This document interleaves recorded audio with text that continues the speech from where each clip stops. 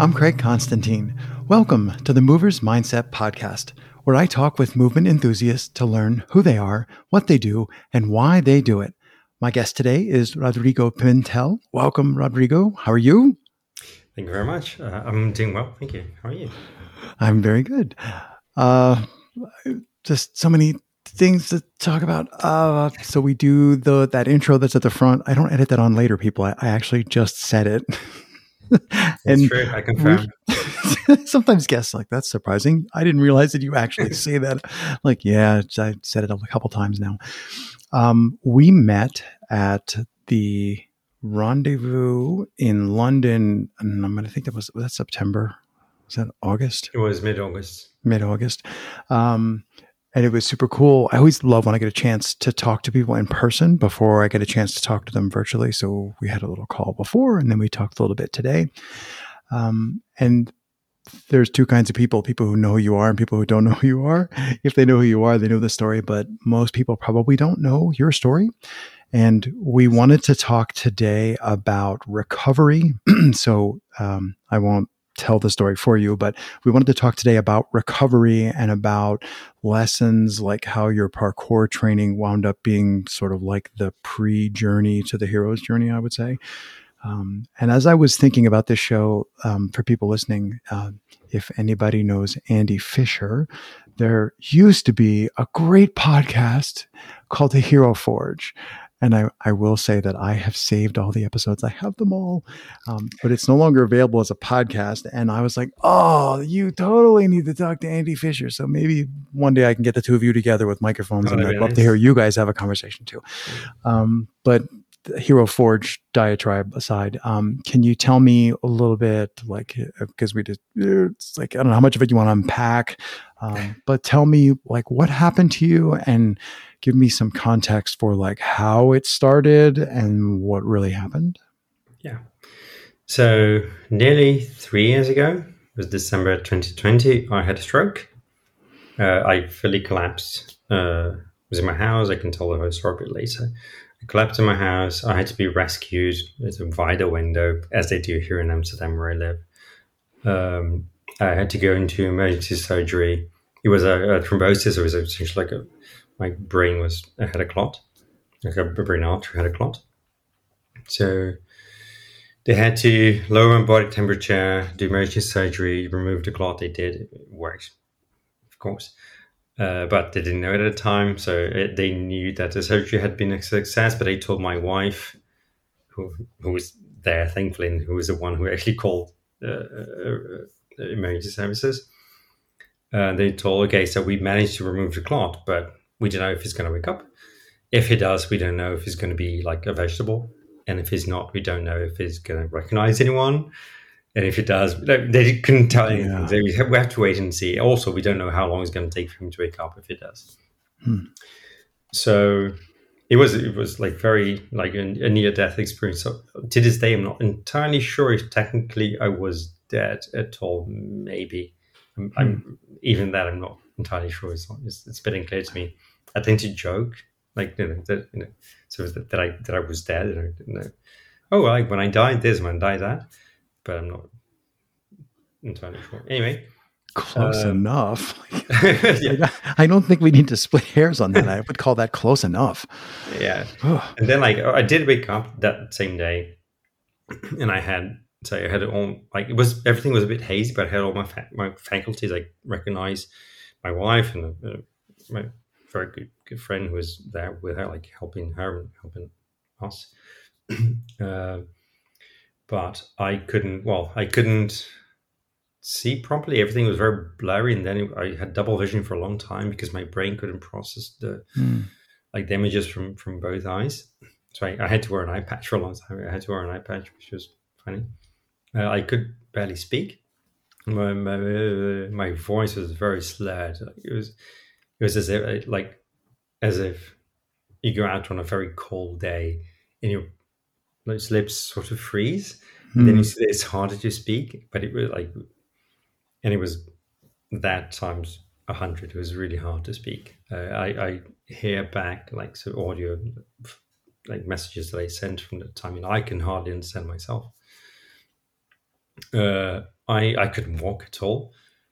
Uh, I didn't have it like motor control in my hands. Like I couldn't hold it, like a glass or anything. Things like that. Like, yeah, I think that's the bulk of it. Um, yeah, so this is what happened. And it only takes, I didn't look exactly, but it's like 2 minutes to explain it, right? And it happened, sounds like it happened in moments. Like things went from being, I have a headache to, you know, we need to call emergency services. Yeah. And I think it's hard to convey. People who've spoken to you in person would have a good sense of what it means to you to hear you tell that. Like it's, some of it is lost in video, but I think most that if I had to choose audio or video, I'll take audio over no video, over having video. And I think if people get a chance to talk to you, even as you tell that story, not the first time you've told that story, I can still hear and I can still see that it's very obviously deeply meaningful to you.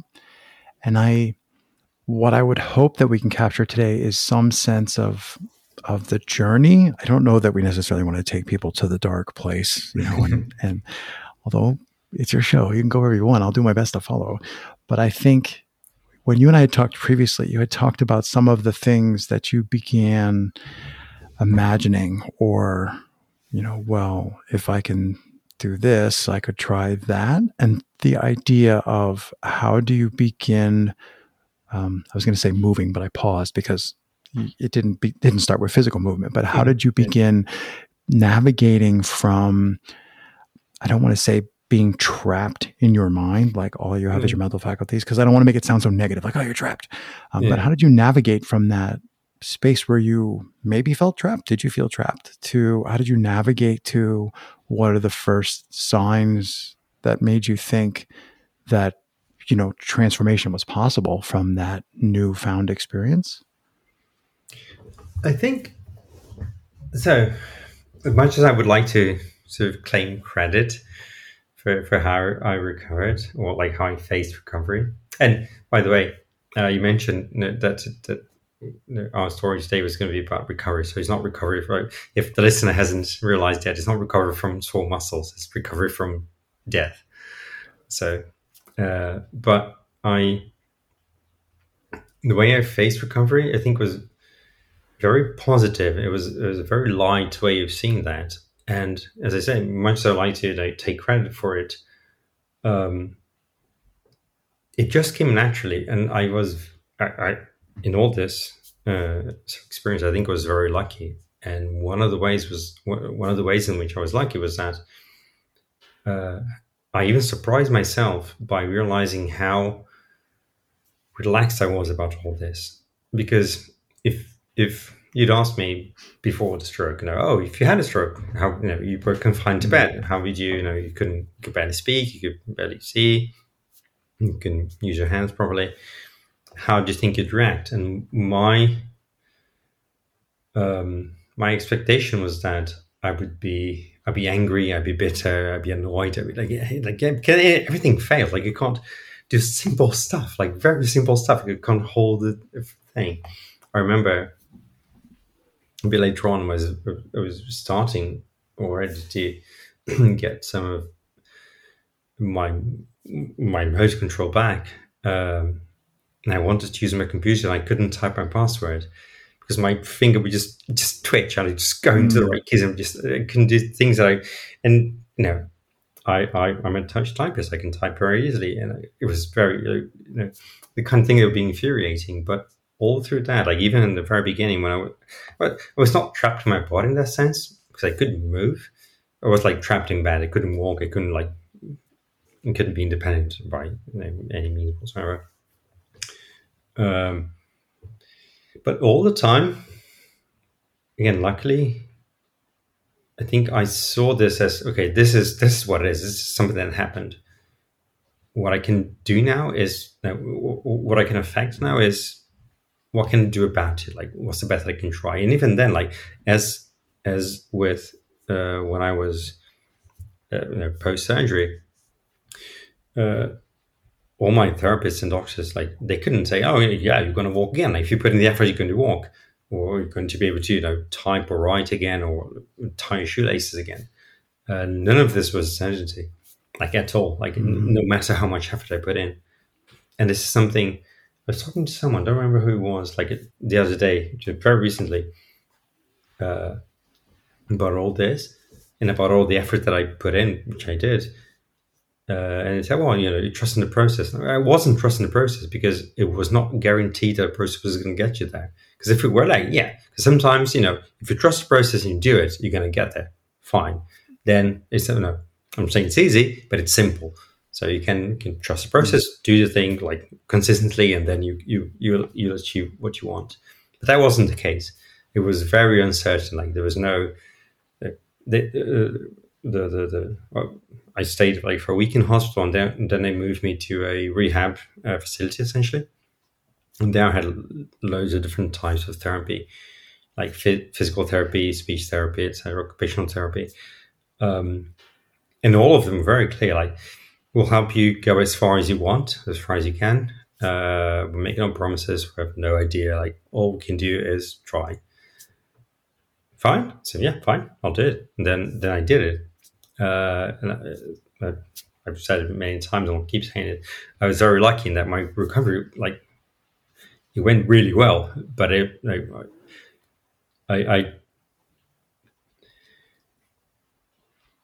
I face like everything. I took everything as a bonus. Like, everything was a bonus. Like, the way my life was at that point was, I can't walk. Maybe like at the point where, because in the beginning everything was a bit foggy, but like, at the point where I started to think more like clearly about this, I could maybe walk a few steps with a walker.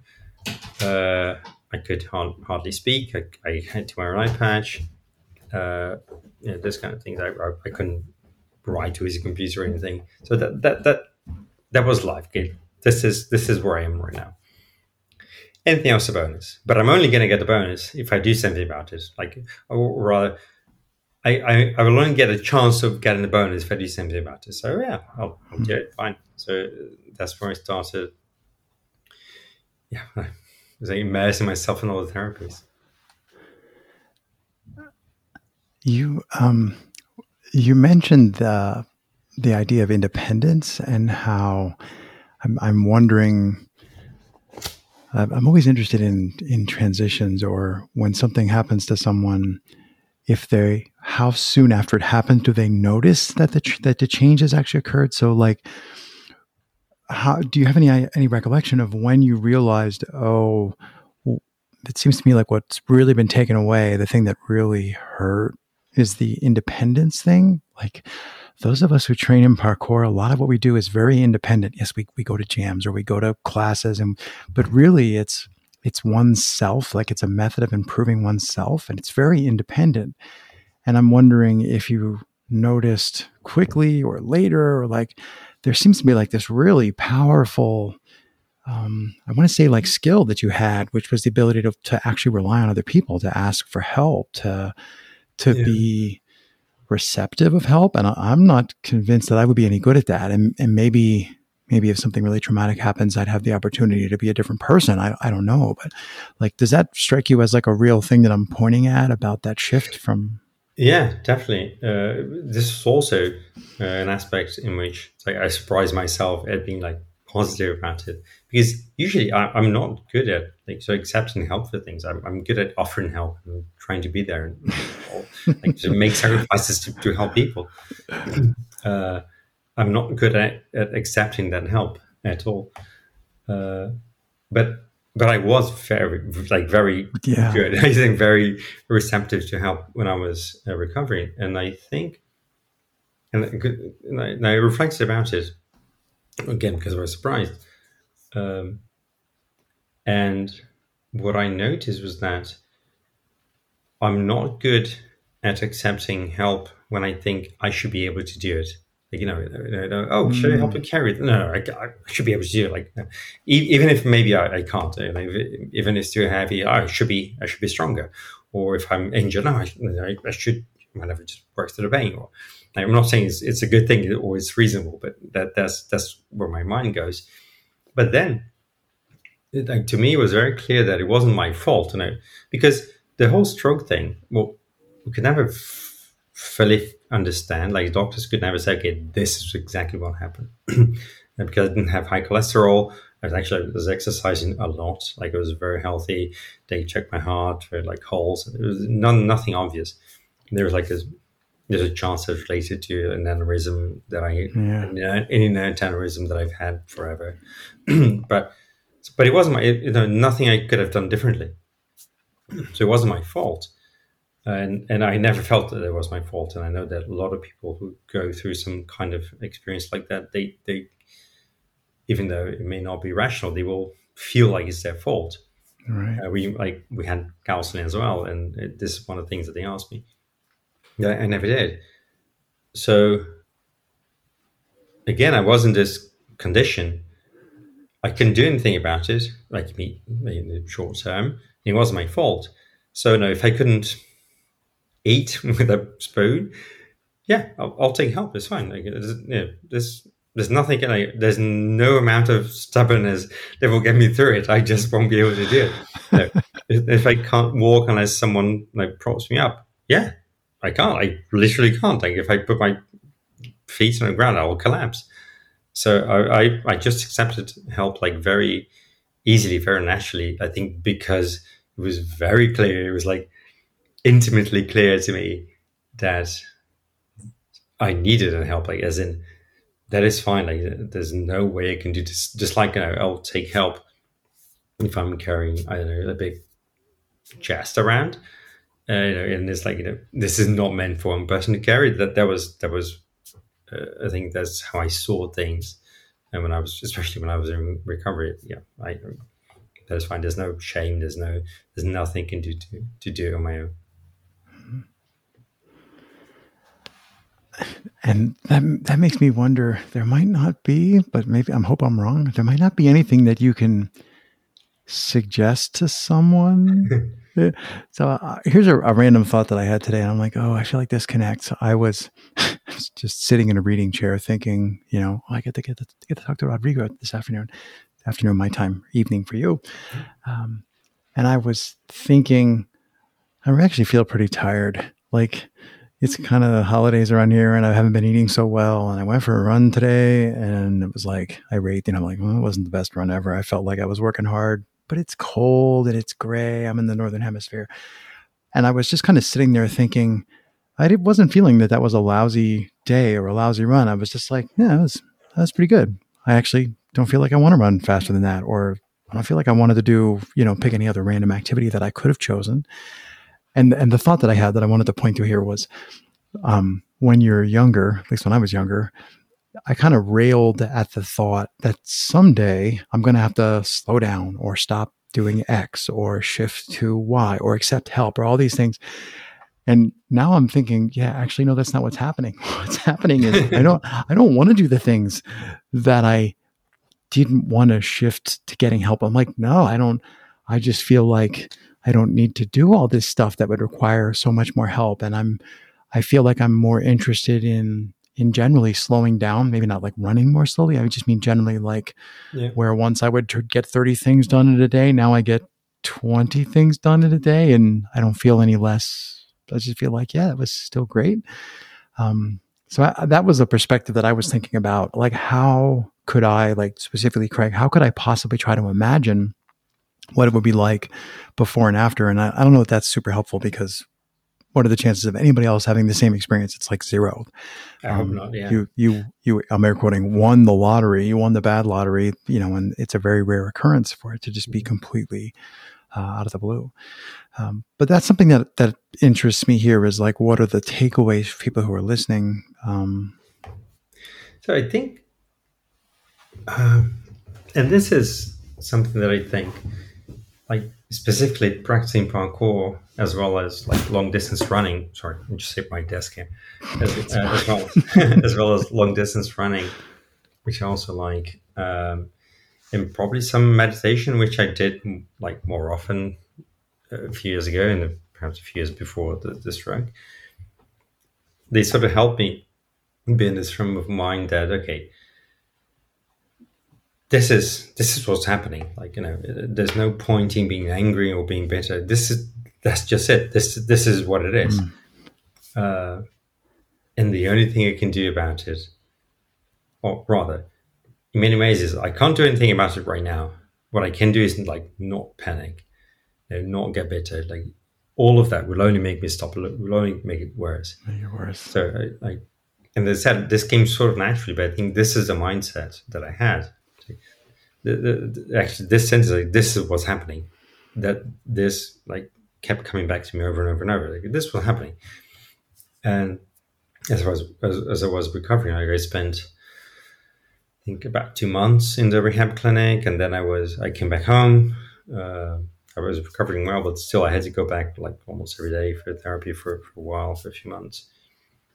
But especially when I was in the clinic, and for the first month or so, I couldn't walk. Like, I had a walker, even then, like I walked as exercise. It wasn't like pleasant walking. It just very slowly going forward. It is like training, but it's not like, oh, I'll just go for a walk. It wasn't that. I couldn't even leave the building. So I had lots of time like in bed, just like looking at the ceiling, because also I couldn't see properly. So it was hard to like read. At some point, a friend gave me a subscription to like an audiobook service, which like really helped me. But still, like I had a lot of time to just do nothing, but contemplate life. And this idea that, okay, like again, this is what it is. Like this was happening. Like I'm here, like on my own, like in this room. I'm not in my house. I can't walk. I can't see. I can't speak. I can't hold things. What do I do? And then what do I do would become, I'll go for a training walk, because I know that any movement in my legs will help me.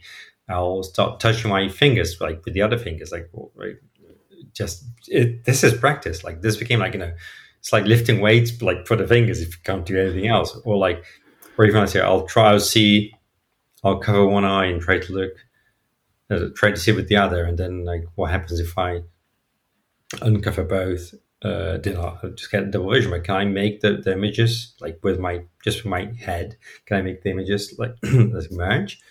And of course, I couldn't for a long time until I could. But it's like, in a way, it became sort of a game, like a pastime.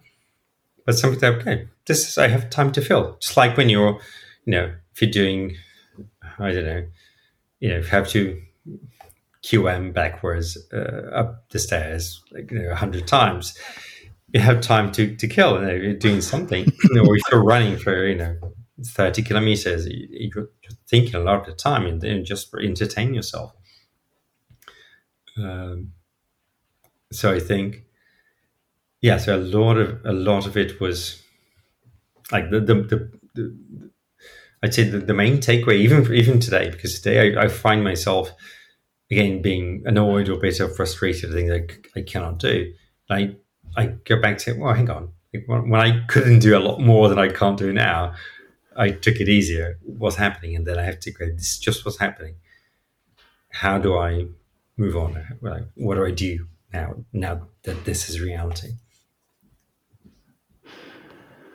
I think that's a really healthy perspective.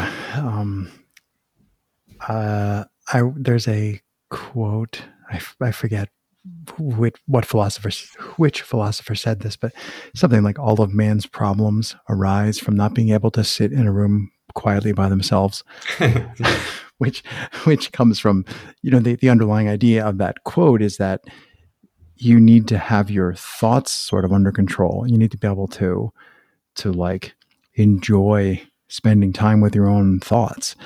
And a lot of what you were describing there sounds like somebody who was pretty good, like from day, however you think of the days that are post, day one, the first day of your new life.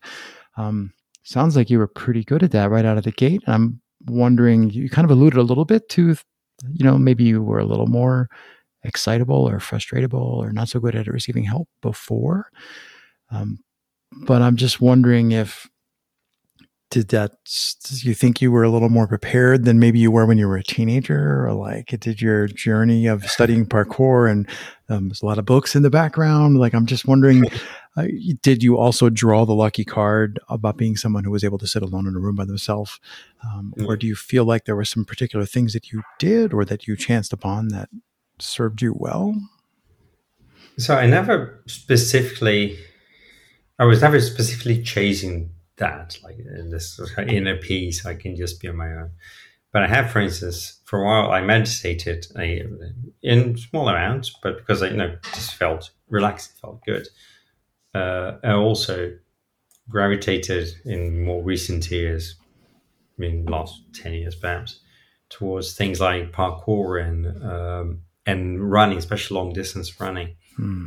which are or can be like somewhat meditative in that sense. Meditative. Like they force you to look inwards a lot. Um, so in long distance running, that's obvious because you're not talking to an onion, you're running for like I'm hours, not, and then I'm yeah, only chuckling because I just read Haraki Murakumi's, if that's his name, the book on what I talk about when I talk about running. yeah, Have you read that? yeah, no, exactly. I read that I'm not a long distance runner. No way. I wouldn't mind being one, but I'm not a long distance runner. But when I was reading his book, I'm thinking like he was saying these things, and I always love when I get multiple like, yes, thank you for saying this. I need to hear this more, Rodrigo, about how, because when you're running, there's not much else you get to Yeah, do other than exactly. run. And also at some point, like if you run long enough, uh, it's going to hurt. And but then you still have to run. It hurts, but you have to keep going. And then, like something that I learned as I started running longer distances is that like the best thing to do when this is happening is not to try to distract yourself because the instinct would be, oh, I'll just think of something else. I'll just sing a song. But if you do that, you just keep on getting distracted and pulled back into the pain, which you're trying to avoid. And that can be very, Mm, very frustrating. So what I read multiple times, I wish I could remember like the good reference for this, is to look, like actually focus into the pain with curiosity, like what's happening, like what is in pain, and why are you in pain, like what happens if I change things slightly, and that's not even not even trying to ease the pain or make it go away. It's just no, just again, this was happening. Like mm, you're there's something hurts. So let me just think about it a bit. Let me just focus on that. Like if it is like whatever your left quad, think about it. Like what's happening? Why just the left? Why not the right? Like it's to hurt all the time. Does this still hurt? If I slightly change what part of my foot is striking the ground, does it hurt if I run a bit faster, if I run a bit slower? And think about the things like, and what happens is you sort of get distracted, but you get distracted in a way that doesn't feel like unnatural. Doesn't feel like you're trying to fight that pain. mm, You just go into it, and this helps a lot. I also find that kind of mentality in parkour because in the end, like even when we're like training in larger groups, everyone's talking, everyone's chatting, and it can be a very like fun group activity. Like when you're facing like let's say a challenging jump, like at least in that second just before the jump, that's just you. Like nothing else exists. It's just you.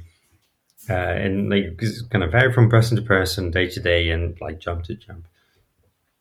But so maybe like the whole day is very introspective, or maybe like you just staying there for a few minutes, or just looking at that jump, or maybe like it's haha, you're making fun, talking to people, and being loud, and then focus on the thing. Then that's just you, moved inwards. And I really like that. I like the expensive side of it as well. I like talking to people. I'm like I'm a shy extrovert. I get take energy from being in groups, uh, especially for things like parkour, which are like hard. Like I take energy from that, but I know and I practiced like being able to focus into like myself when I need it, when the time comes, right? mm. Especially when it's something hard or dangerous for whatever definition of danger. Usually dangerous means I might get wet or I Right.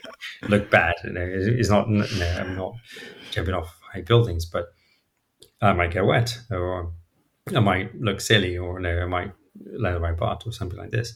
But either way, like at those moments, like when you need it, essentially, you can focus inwards. And actually, at those moments when you can't tune away the chatter, like I just can't do the jump. Like I'll try later, or I'll go somewhere else. Or I may even ask people to quiet down. So like those things, I think, like being able to turn yourself inward and then like move on, like tell yourself, okay, so what next? I think I wasn't trying to like, well, maybe one day I'll have a stroke. I wasn't trying to plan for something like this. Um, I actually sort of quite like this introspective side of things. Um, but like on general, like preparedness for life, it's the approach. I think it is. I've always thought, I've long thought that it is useful. It's an important thing to be able to deal with it. Like if something comes, deal with it with like not panic, like being calm about it. Like, because if you panic, you die. Essentially, right? So if you're calm, you figure something out. If nothing else, you figure out how to live with it. And I think this kind of mindset really helped me through. I can't think of a single thing that I can say after that that would do it justice. I think I will just say, and of course, the final question: 3 words to describe your practice. So I actually thought about that, like before the podcast. I knew it was coming, of course, as a long time listener. And I'll give a bit of context. So as I mentioned, I train parkour and I run. And there's also a few other things that I practice over time, like in the last years. I do some sort of strength training. Now I'm doing calisthenics. I like with a coach. I should just do like just go to the gym on my own. And but the what happens with that is that it's too many things to focus at once. So it's very frustrating because I don't have enough time for anything. Like, oh yeah, you should like maybe do strength training 3 times a week, but also like any running plan will require you to run 4 or 5 times a week, maybe. And then parkour at the very least, otherwise not making any progress. Also, I train on my own here in Amsterdam. I haven't found a parkour generations, which is my favorite sort of gym and group to train parkour with here in Amsterdam. So I ended up training on my own, which is not always easy because the motivation goes. So and I'm not but the best at discipline. So anyway, as you can see, just by rambling, I struggle to find like a good way of putting all the things I want to do in a week. So I end up shifting a lot. I end up like doing things like a bit of this and a bit of that, or like I say I focus on parkour for a while, and they say, oh, actually, it's training too much. Like maybe I'll just focus on running because every time I go to the parkour spot now, it's wet and I can't do anything. So I switch focus and so on. I need to do more strength training because I can't climb out properly. So I'll do more strength training.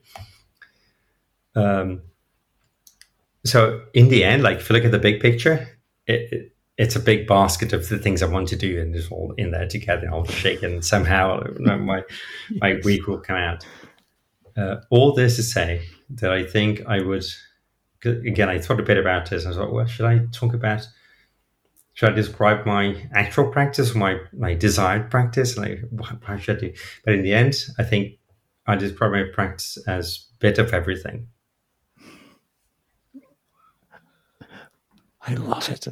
I'm nodding along the whole time because I have the same I'm going to say it's an embarrassment of riches to have the time and the resources and the ability to like try so many different things and then try to force myself back into like, please just pick only 23. You can't have 204.